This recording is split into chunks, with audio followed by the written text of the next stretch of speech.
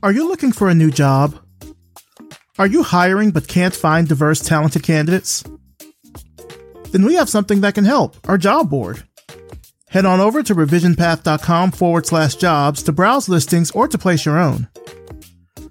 This week on the job board, Vox Media is looking for a senior designer. This is a remote position.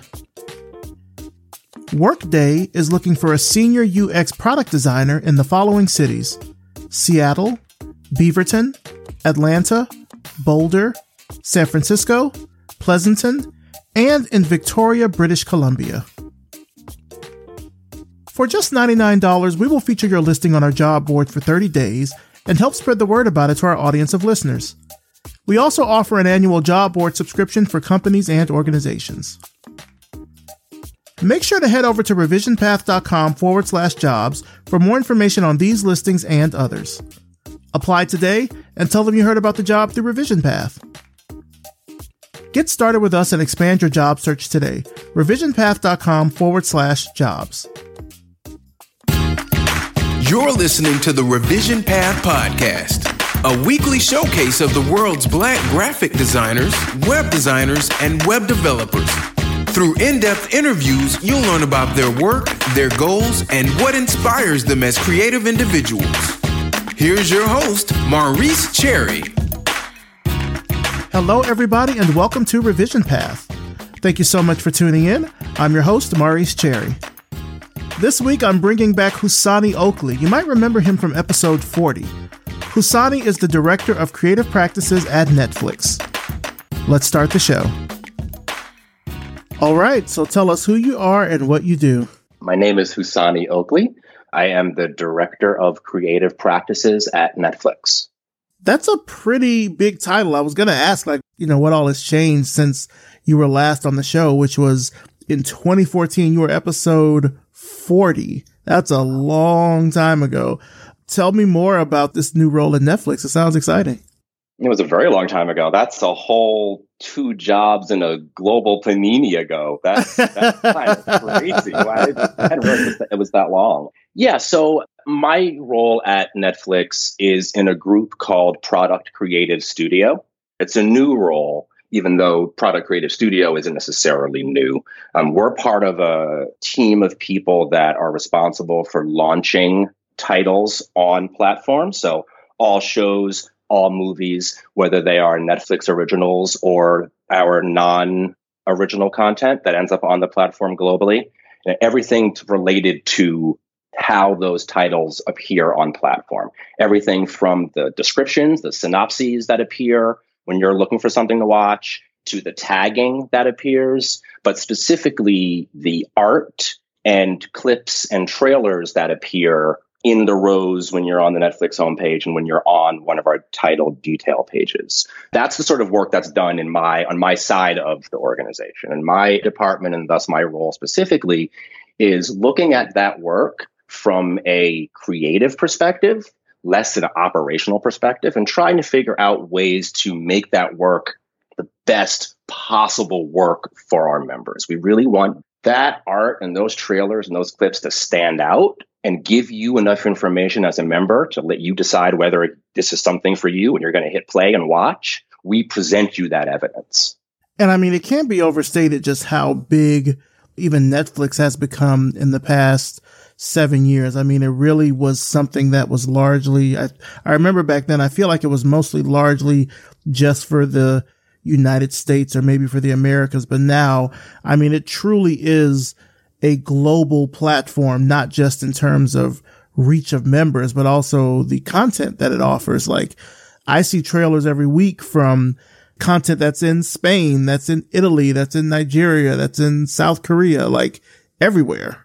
That's what is both, I think, amazing to see from the inside, and then as a member to also experience from the outside. Our content we are a global company. Our content is global. The way we create that content is global. But by global, I don't mean from one location and spread throughout the world, right? It's not one to many. It's really many to many. Squid Game, I think, is a great example that came out of South Korea for South Koreans. It was so great. Everyone on the planet ended up watching it, right? But the way we think about this global scale and reach, it's almost like every area has its own Netflix. Mm-hmm. And the beauty of the platform is that content from those little Netflixes can be seen by members of Netflix as a whole. Now, you started this role last year. Like, how was it starting something this big during the pandemic? I gotta say, I was really scared. I was really scared to start during the pandemic. The role I was coming out of, I'd been in for a couple of years, so I knew everyone I worked with, right? And then we went into the pandemic. And so you're on calls all day, every day with people, but you know them because you've known them before everything changed. Mm-hmm. I was really scared about the ability to form relationships with my peers, with my bosses, and certainly with the team that I lead, only over a screen, without having any indication of when the relationships could be built outside of just from behind the screen. I was terrified. If I am to be honest, I was excited and terrified, really, really because of that. But I have to say, this is the largest company I've ever worked at. And from day zero, and the fact that I say day zero gives a hint as to my dev background, right?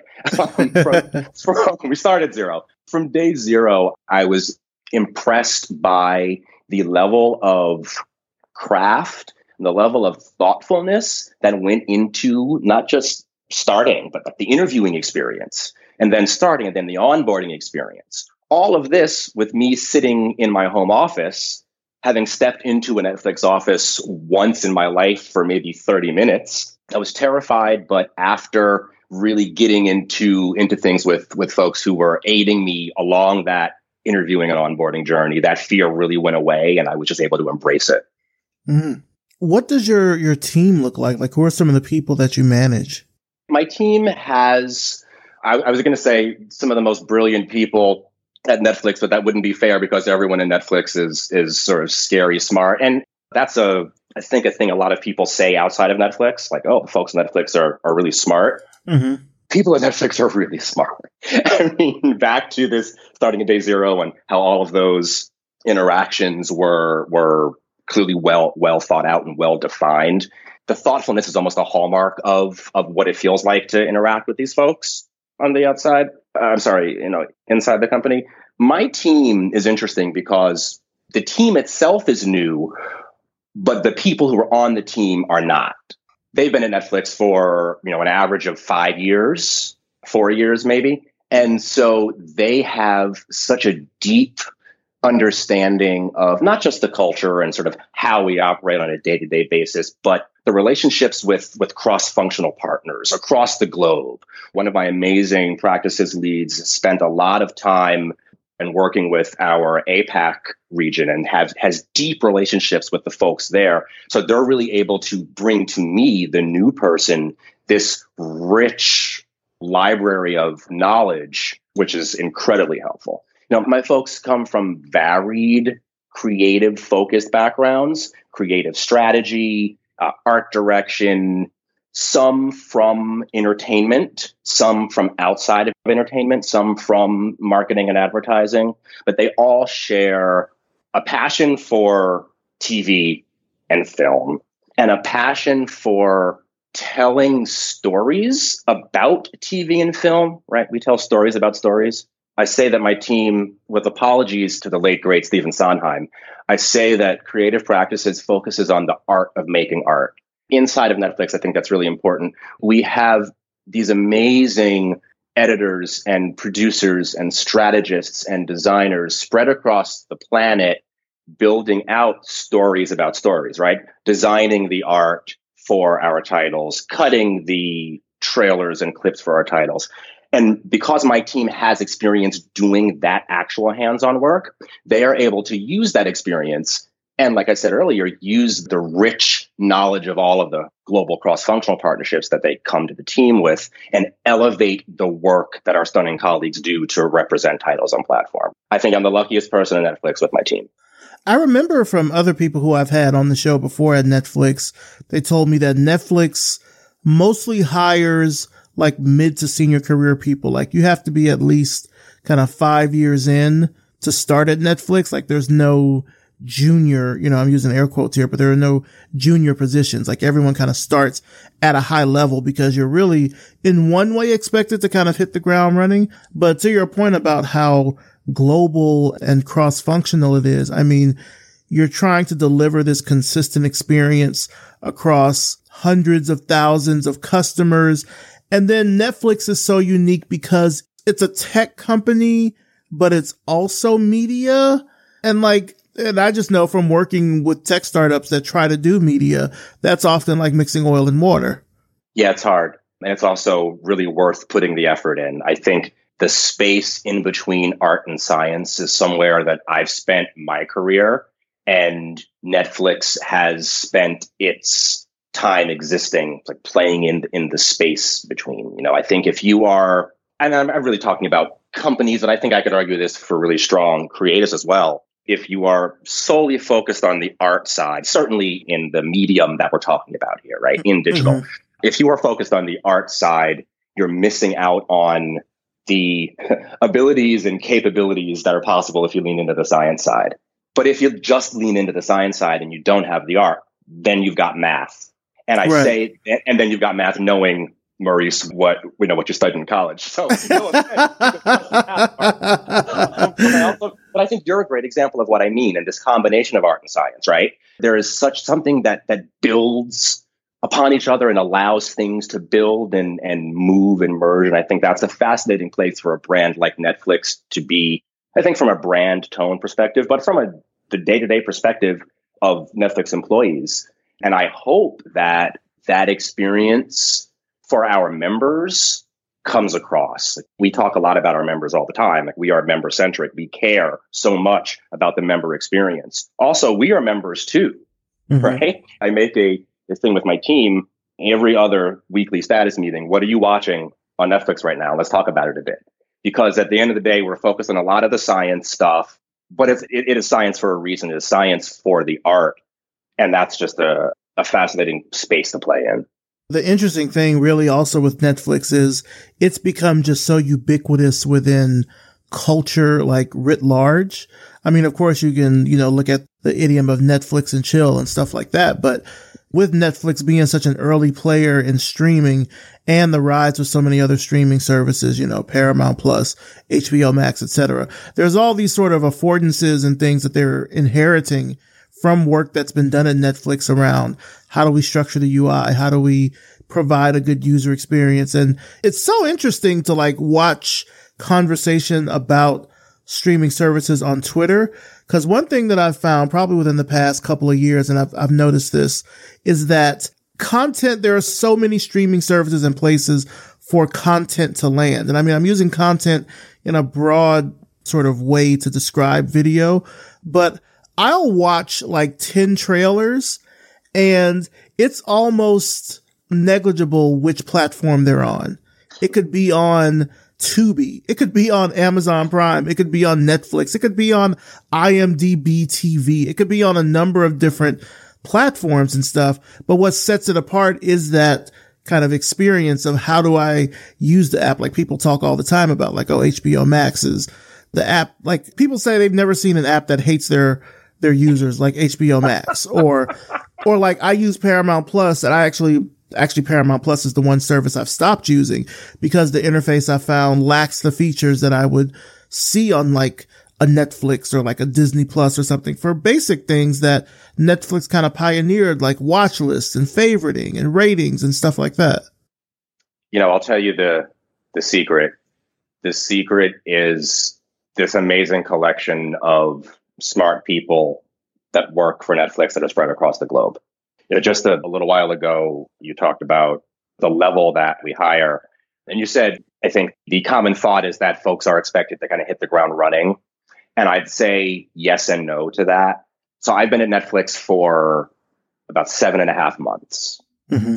And I think it took me about 7 months to even understand anything. And the ongoing internal joke is it takes you should spend the first year just soaking up information, understanding things. Like, we hired you because you're great, but your greatness at what you do, you need the information, like the context about how we think about problem solving, how we've solved problems in the past, who people are and what they do and what they're good at. You need some time inside before you're really able to use the skills that you're walking in with and apply to these sorts of very difficult problems that we are spending 24/7, 365 across the globe attempting to solve for our members.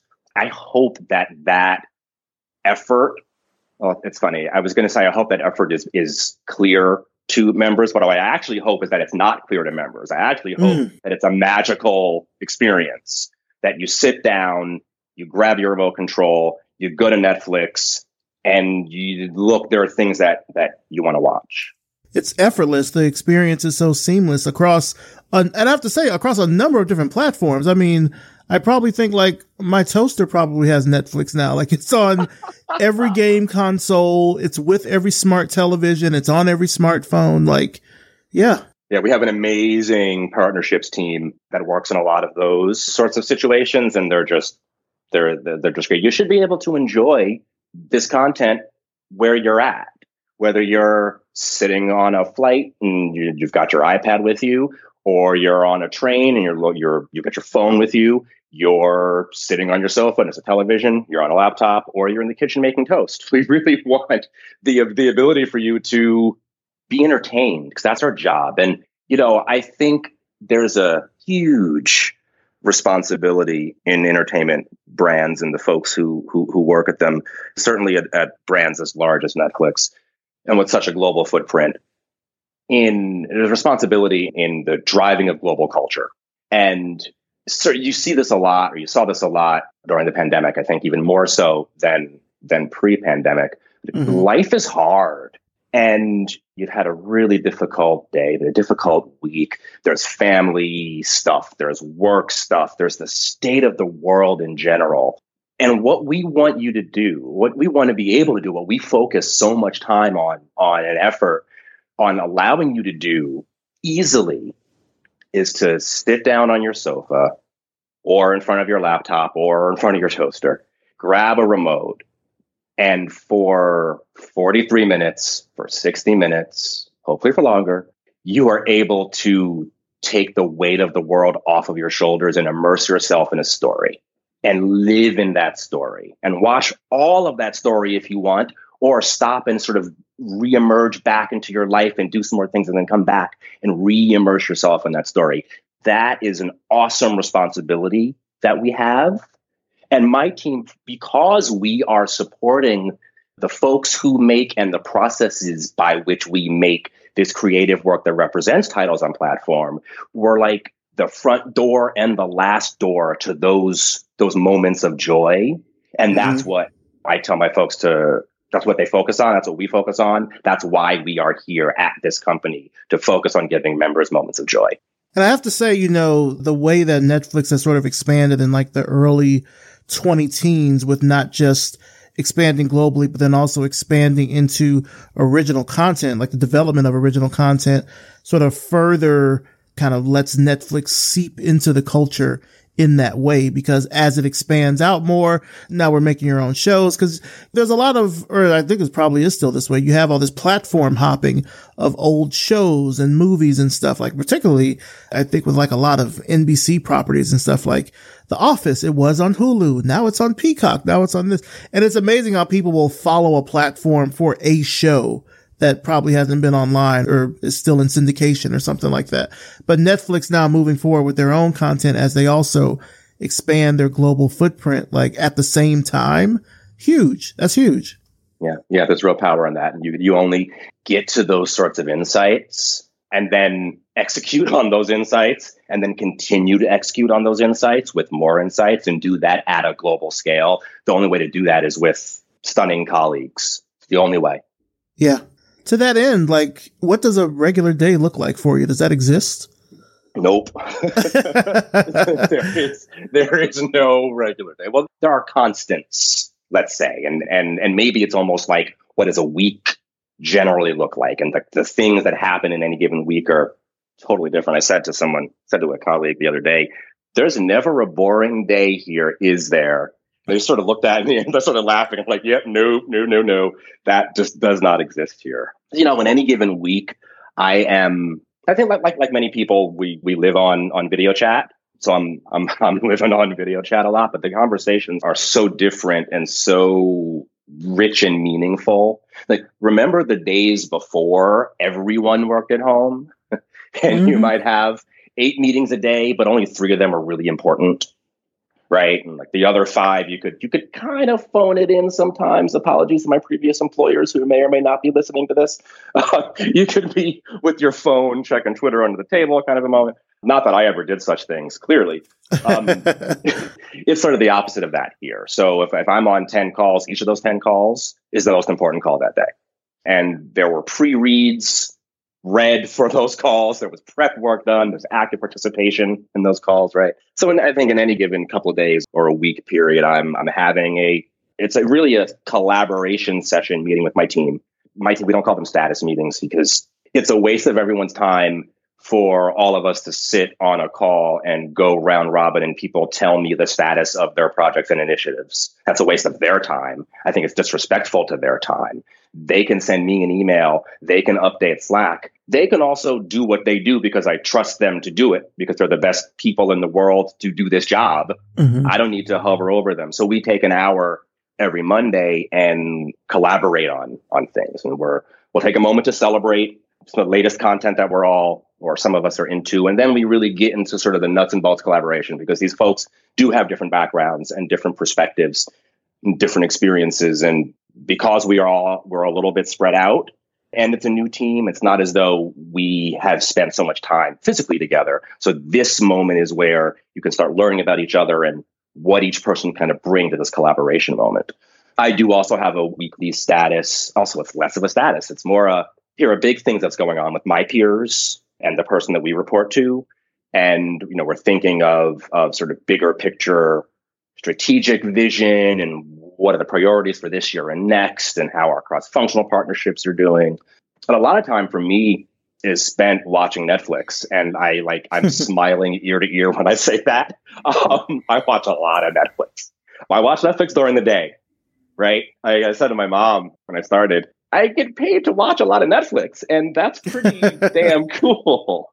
And I'm watching as a member, right? But I'm watching to gauge where we're at creatively with title representation on platform. Does that feel right? And if it does, how can we do that not once, but twice, but 5,000 times?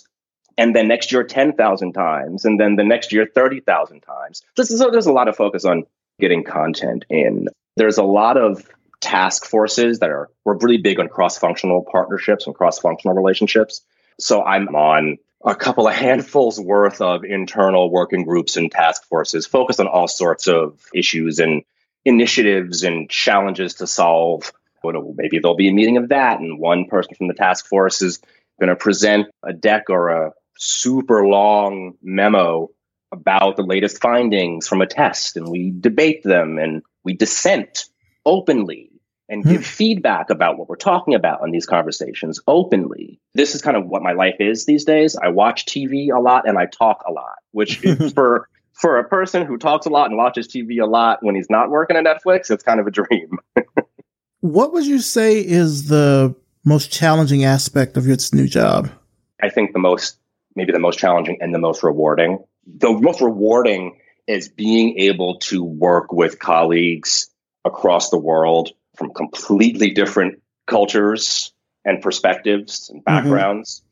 And then I think one of the more challenging parts is coordination of the working with amazing colleagues from across the world, right? Time zones are a thing. Yeah. It's always going to be painful for someone. It's either 8 a.m. for me or it's 8 p.m. for me. It's, certainly when I'm working with colleagues on the literal other side of the planet and trying to coordinate that with super busy schedules ends up being more challenging than you kind of think. Oh, send a calendar invite. It's all fine. But our days are so dynamic and they change all the time, and these meetings run long and maybe they run short, and maybe there's a company town hall, and trying to to keep schedules in that space when there are so many time zone dependencies ends up being a significant challenge. And maybe that's a challenge for me, right? The old school Netflix folks do this with their eyes closed. I'm still catching up and trying to figure out kind of the best way to handle that. One thing about that, when we have sort of larger meetings, larger department meetings, or all hands in our parts of the organization, we do those meetings twice because of time zones. So if you're presenting in a meeting, they've got a couple hundred people on a call. For me, I'm in those conversations all the time, and I'm presenting in those quite often. I'll have one at 7 p.m. on a Tuesday, and then I'll have the exact same meeting the next day at 10 a.m., but just with, like a different participants, but I'm saying the same thing twice. And there's a challenge in that sort of human communication moment.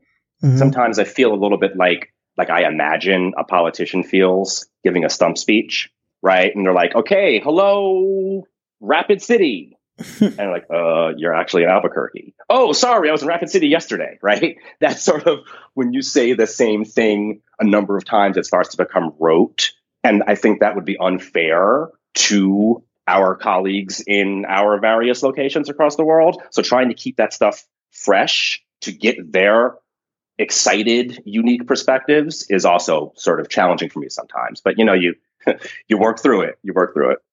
Now, when we had talked back in 2014, I know we're talking now about Netflix, but I want to kind of go back to really track the progression to how you've gotten to where you are now. Back when we talked in 2014, you were fairly new, I think, CTO at this fintech startup called Goldbean. Tell me about that experience. How was it? Oh, Goldbean. Oh, wow. It's funny how the perception of time is so malleable, and like the past 2 years feel like 30 years, right? So really thinking back to the Goldbean days, it's amazing. I'm watching right now, there's like 3 or 4 prestige TV series about well-known startups happening right now, right? I don't know what they're called, but like there's the Uber show. That's what I call them at home. There's the Uber show. There's the Theranos show. There's the WeWork show. I think I'm watching all of them at the same time. And I laugh a lot when there are moments that are talked about in these shows that I remember, like begging for funding, launch day, getting your first non-direct connected customers, and that sort of thing. Goldbean was a blast. It was a massive learning experience. You'd wake up on a Monday morning and you'd think, I am right. Our product is right. Our brand is right. Everything, we're making the right decisions. We are so smart. And then by lunchtime, you're like, wait. No, actually, we don't know anything. What the hell have we done with our lives? And then it might change. It might go up again by dinner time.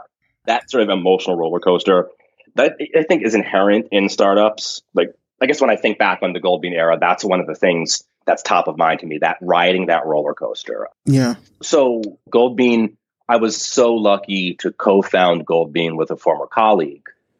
She was actually a former boss, truth be told. And, you have colleagues, boss or not, you're close when you're working together, and then time goes by. You both have different jobs, different parts of industries. You don't talk again. You drop each other notes on Twitter or LinkedIn once like Merry Christmas and Happy Birthday kind of a thing. I was so lucky to reconnect with her and have the opportunity to build something from nothing and to think about all aspects during that building of something from nothing, right? Where not just the product, not just the tech of the product, but the design of the product, the brand, but the brand values, right? And how those brand values would be expressed through visual design, but also through our own behavior in the marketplace and how we raised money, really all of that coming from a core set of brand values, which is really about, could we have a financial brand that didn't just focus on straight white dudes? Now, how do you take that kind of a phrase and express it in design and express it in the tech and express it in product design? Solving those challenges was so much fun. And you were kind of going back into the startup world then, because prior to that, you were at Wieden & Kennedy, right? Before you got to Goldbean? Right. That's right. Yeah. My career has been startup, ad agency, startup, ad agency. At a certain point, it was like startup, startup, startup, startup. Oh no, ad agency. Mm-hmm. But I've lived a lot in both of those worlds. Yeah. And I guess, to follow that pattern, after this startup, you were at an ad agency.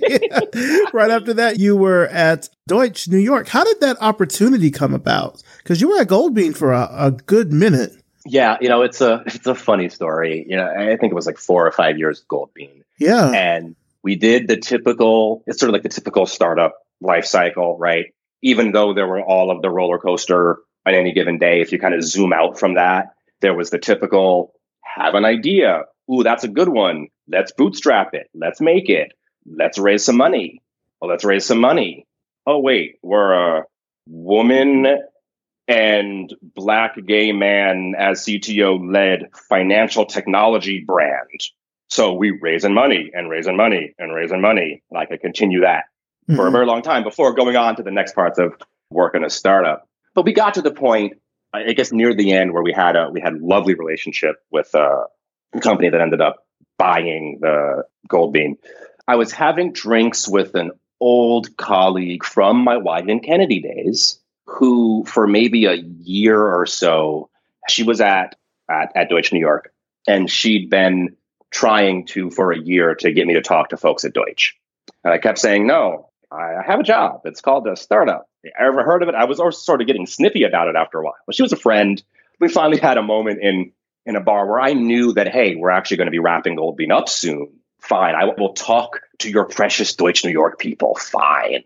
And so, she did an email introduction to some folks there, and one conversation with a person who ended up becoming, my Deutsch collaborator and then personal friend. One conversation, I was sold.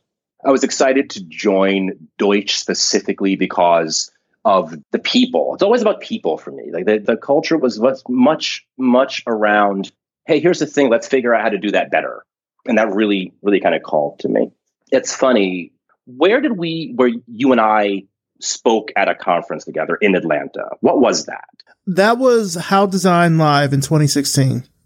Wow, 2016. I remember standing on a stage there. And I know this happened. I hope it's not a recording of it. I stood on a stage and I said something like, I will never go back to advertising. And, the crowd sort of giggles. And I'm like, no, I'm serious. I will never go back to advertising. Fast forward 2 years. I'm standing inside Deutsch. So never say never, I guess. What are some of the things you worked on when Deutsch's work was and is focused on helping brands through inflection points. Like there's a product launching, there's a major change in company leadership, and now there's a new brand tone or value or look and feel or something. But no, I think the specialty of Deutsch was finding those moments of change and developing comms around those moments of change and to support those moments of change in the eyes of a brand's consumers. I think a good example, some work that we did for AB InBev, the world's largest brewer. Speaking of global scale, AB InBev has got it. I was going to say we designed and built an app called Hoppy, but that doesn't come close to kind of what the project was. That's what I loved about the work at Deutsch. It wasn't just what is the tactic that we're leaning in on. It's why is this tactic important? What larger program in an inflection point for a brand is this tactic a part of? So for AB InBev specifically, it was around really wanting all of their employees to have a deep, deep, deep appreciation of and understanding of beer. And I think that might sound a little silly sometimes, like, well, it's a brewer. How do they not understand and love beer? But, at a brewer, there's a lot of employees. It's not just the folks in the brewery, right? You got salespeople, you got marketing people, you have operations people, you have number crunchers. And there was a real desire by the heads of AB InBev to internally have every single AB InBev employee be educated about beer, be able to champion beer and what beer could do from a cultural perspective, pulling people together and having sort of moments of meaning in people's lives who work at AB InBev, and how could every employee of AB InBev share that passion for beer to their friends and family, and so on and so on. So one of the tactics that we came up with was called Hoppy, and it was an app, internal only. It has since gone public on the web, I believe, but it was a iOS and Android app that essentially gamified education. And we took a lot of cues from how people use their phones when they're not supposed to be at jobs. And really wanted little bite-sized content. And AB InBev has a super competitive internal culture. So we leaned in on that and some of the gamification as well. So the idea was you log into Hoppy, you read some bite-sized content about beer, and it's all different sorts of courses, and from beer history to beer science to the making of beer. It was very specifically about beer, not so much a sales tool for AB InBev brands. No, right? It was about beer. You read this content, you interact with these little games, then you get quizzes. If you answer the quiz, you get a badge. Every badge comes along with beer coin. Yes, I know. Every time I would say it then and said it now, I just cringe a little bit. I won't take up too much time complaining about crypto and my thoughts on that. But the idea was giving the AB InBev employees, again, from the super competitive internal culture, a thing to compete with. We built leaderboards, not just in the app, but around offices. We allowed managers to create what we call beer code, CODE, like a QR code. Beer code. And you go into an admin system, you make a beer code, and that beer code could be for an extracurricular meeting you were having with your team, or a happy hour that you wanted encourage your team to show up to. You'd make it, you'd print it, you stick it on the wall. Every employee that walks in, they log into Hoppy as they're walking in. They scan that code, they get some beer coin, they move up in the leaderboard. And all the content could always be refreshed, and it was all very beautiful, and this amazing design that the super talented product design team at Deutsch New York created. That sort of deep brand integration coming through via a digital tactic for employees. That's the sort of work that Deutsch did and does, and it's work that I years later am still super proud of. When you look back at both your time working at Goldbean, which was a startup, and working at Deutsch New York, which was an agency, when you look at those two specific experiences, what unique skills do you think you're able to bring now to your work at Netflix, which is in a totally different space? The ability to tell a story succinctly, last answer to your question notwithstanding. You know what I mean? Taking super, super complicated concepts and distilling them down to their essence. Not 30 slides, but 2. Look, when you are the digital person in a non-only digital environment, like a big ad agency, and anyone who is in that position sort of understands. And I think even folks who are in sort of new areas of larger, older companies will understand this. You run out of time in a meeting. You run out of time in a pitch because your part of the pitch is slide 38 of 50. I'm sorry. Your part of the pitch is slide 38 out of 40. And by the time you get to slide 37, you look at the clock and it's almost time. And all your colleagues are looking at you okay, you had a whole lot to say when we practiced this pitch, but now you have 7 seconds to say it because we took too long to say our part. You don't have time anymore. Go. When you experience that over a career, my ad agency career of being the digital person in these sometimes non-digital native environments, you get really good at taking 30 pages of really complicated stuff and distilling it down to 3 sentences. It's a skill that has come in handy at a place like Netflix where things are so complicated and so cross-functional and cross-functionally complicated. Cutting down to the essence has really, really served me well. Now, from what you're able to share, I mean, you've already shared so much about, Netflix. What would you say is probably the most surprising thing that most people don't know about Netflix? Netflix employees pay for Netflix. Really? We pay a subscription just like everybody else. And listen, I got to say, when I got the message when I logged into Netflix one day and I saw that my subscription price went up, I did have a second of a gasp. I did have a moment of like, hey, wait a second. Yeah. And I remember when I worked there. Yes, we pay for Netflix. I think it's actually really important that we pay for Netflix. We are members too. And when you pay for something, even if you work at the place that makes it, even if your work is available on it, come at it from a different perspective. It's much more than empathy for members. When you are a member, we too are sensitive to price changes and know that they are done with respect. We too are excited by content. We too are sad and disappointed when our favorite show isn't renewed. And really having that perspective into the product as expressed by I'm paying the same price everybody else is paying, I think really gives us a strong perspective when we are working on things that are potentially challenging or difficult. That is wild. I didn't know that y'all were paying for Netflix. I mean, ooh, interesting. Okay. So yeah, when those prices go up, y'all feel it too. So I guess that's a little bit of empathy out there for folks that didn't know that. How have you changed since we last spoke here on the show 7 years ago? I think I've realized what I'm good at. I don't always know what I'm good at, to be fair. But I think I've kind of narrowed down what I'm good at, and I've embraced what I'm good at. And that is living in the space between art and science and leading teams creatively in that space between art and science.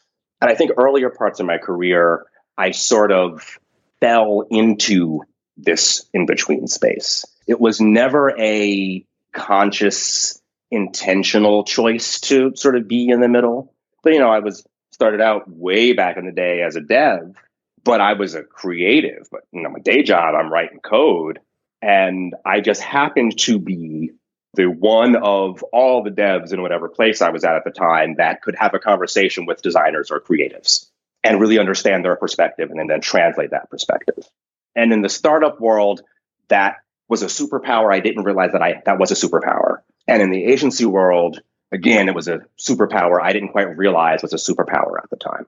And I think as I've matured as a human, as I've grown as a leader, and I think as I've grown as a creative, I've understood that as being a major tool in my tool belt. Mm-hmm. And I recognize that it's a tool in my tool belt. I know how to wield it. And I knew how to wield it back when we first spoke. I think I didn't know how well I actually could wield it. And I think I'm really doing that now. Are you where you wanted to be at in this stage in your life? Well, listen, having gotten started in my career in the .com boom, I thought by now I'd be retired on a yacht. The yacht would be called the Husani. It'd have my face on it, giving the middle finger to everybody as I go from port to port, island to island, living my retired before mid-40s amazing life. That didn't happen. It took me a little while to realize that wasn't going to happen. But you know what? Yes, I am. I have always wanted to be in a place professionally and personally where my passions for storytelling can have an impact on more than a handful of people and a lasting impact on more than a handful of people. And it's been a long road. I've been doing this for a long time, but I am certainly now in a place where my creative ideas, my creative leadership, and the wielding of the in-between art and science tool can really have an impact on the lives of hundreds of millions of people. And that's what I've really always wanted. And I feel like I have that now. Do you have a dream project that you would love to do someday? I mean, it honestly sounds like this work that you're doing at Netflix is kind of, I mean, I've known you for 20 plus years, but this sounds like the pinnacle of where you are in your career, but is there more that you want to do? Like bigger dreams and aspirations? I want to write a Broadway musical. Hmm. All I get is a wow. No. Like, what would it be about? Oh, I don't know, but I want one. Look, I discovered a love for musical theater when I was a super, super young kid and saw Sarafina on Broadway. It's up to Google what year that was because I really don't remember. I was super young. And then my love for musical theater was cemented when I became obsessed with Little Shop of Horrors in the late 80s. And it's just sort of grown and been there ever since. On the wall that I sit in front of when I'm on video chat all day, every day, there are a bunch of pieces of art and some things that are meaningful to me. But on one side, there's a Star Trek poster, Star Trek II, The Wrath of Khan, best film ever. And then there's also a stylized drawing of the logo of Miss Saigon. That show has had big impact and meaning on my taste in theater and understanding of the interplay between words and song. And I don't know what my show would be about, but I would like to, before I leave this planet to whatever comes next, write a show and hopefully have the same sort of impact emotionally on people that the work that I love so much has had on me. I mean, you're in New York. If there's any place to write the next Broadway musical, that's it. You know, like, all you have to do is get Netflix to give, I don't know, Lin-Manuel Miranda a project or something. Find a way for y'all to work together and make that happen. I mean, seriously, because, I mean, Netflix has, we're talking a lot about Netflix because you work there, but just to kind of talk about more with their expansion, they've gone into games. They have a book club. I'm surprised that they haven't went into theaters. I know Amazon did that with their like Amazon Studios. They bought, I think it was Landmark Theaters. They bought that chain, or they wanted to buy it or something. But like, I'm surprised there's not like brick and mortar Netflix theaters. I'm pretty sure that's probably somewhere down the pipeline. You know, we do own one theater. Hey, here's another maybe thing that people don't know about Netflix. We own a theater in New York, a movie theater. Oh, nice. The Paris Theater. It's a beautiful old landmark theater, and there are screenings there. Oh, I mean, it's a theater. It's a movie theater. You can buy tickets and see a movie there. You know, Power of the Dog was there a couple of weeks ago. There's something happening there tonight with Judd Apatow that, you know, is open to the public, as in you can buy tickets like anyone else. But yeah, we own that theater, which is a lot of fun. Aside from the musical, what is it that you want your legacy to be? One of my early pre-career claims to fame, such that it is I had a First Amendment related lawsuit with my high school in the town I grew up in. Mm-hmm. And back then, I really wanted to leave behind a changed world. There are 1,000,001 things wrong. If I could change 4 of them, no one ever needs to know my name. No one ever needs to know that I was the person who changed those 4 things, as long as those 4 things got changed.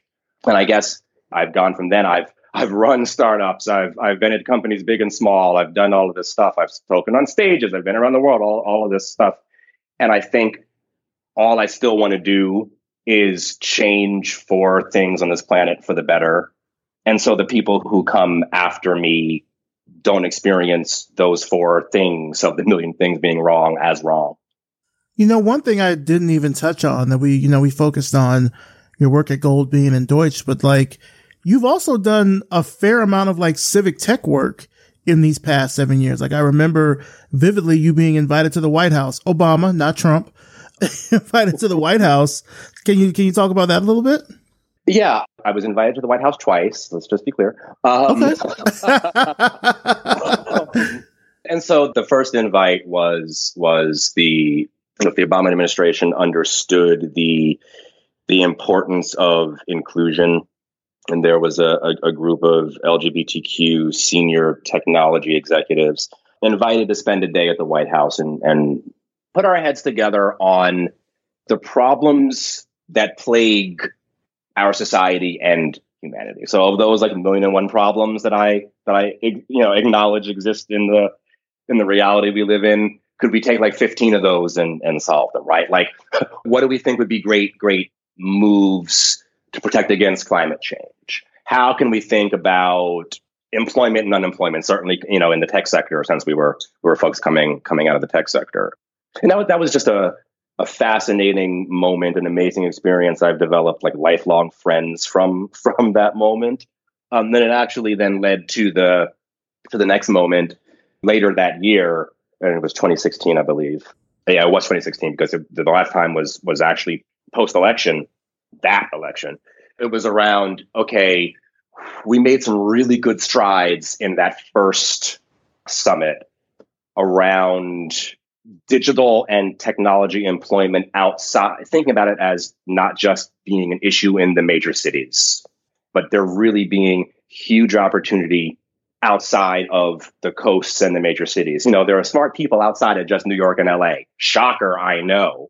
How can we spread the unheard of in human civilization wealth that has been generated by the internet and digital technology and IT in general outside of just those centers from like a jobs program and continuing education perspective?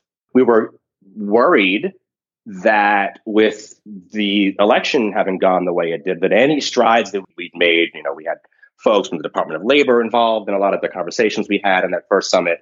Our assumption, a safe assumption, was that all of that's just going to get thrown in the trash.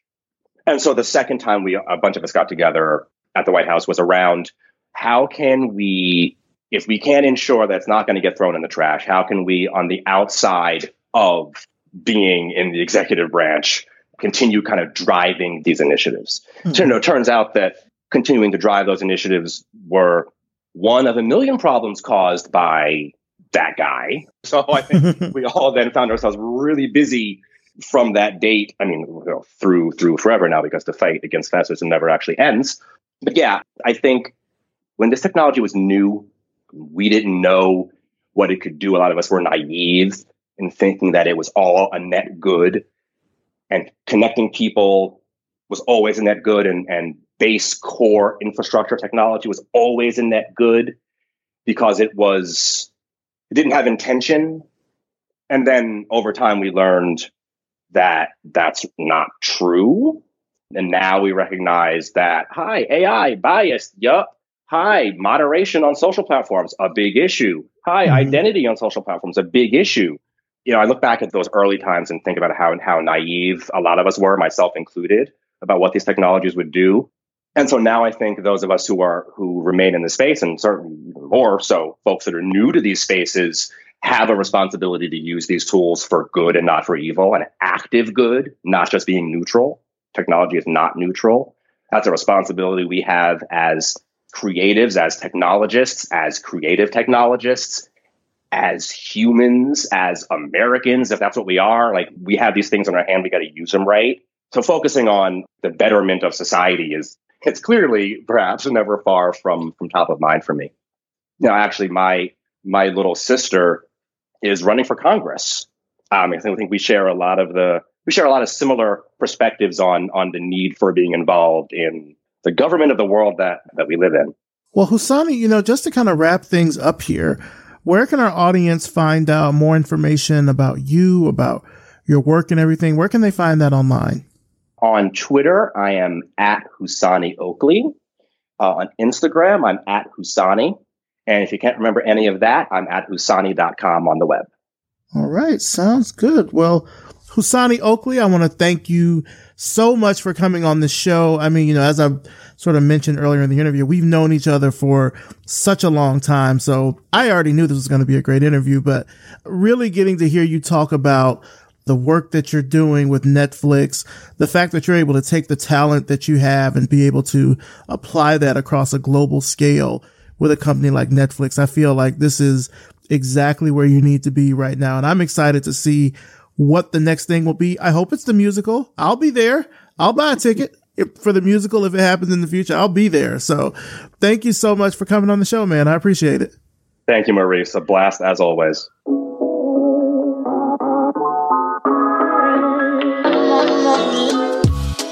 big thanks to Husani Oakley, and of course, thanks to you for listening. You can find out more about Husani and his work through the links in the show notes at revisionpath.com. Revision Path is brought to you by Lunch, a multidisciplinary creative studio in Atlanta, Georgia. This podcast is created, hosted, and produced by me, Maurice Cherry, with engineering and editing by RJ Basilio. Our intro voiceover is by Music Man Dre, with intro and outro music by Yellow Speaker. Transcripts provided by Brevity and Wit. So what did you think of the interview? Better yet, what do you think about the podcast overall? We would love to hear from you out there on social media, so please don't be a stranger. Hit us up on Twitter or on Instagram. Just search for Revision Path, all one word. Or you can leave us a rating and a review on Apple Podcasts, Amazon Music, or on Spotify. The more people you tell about the show, the bigger we become and the further we can extend our reach to talk to Black designers, developers, artists, and other digital creatives from all over the world. As always, thank you so much for listening, and we'll see you next time.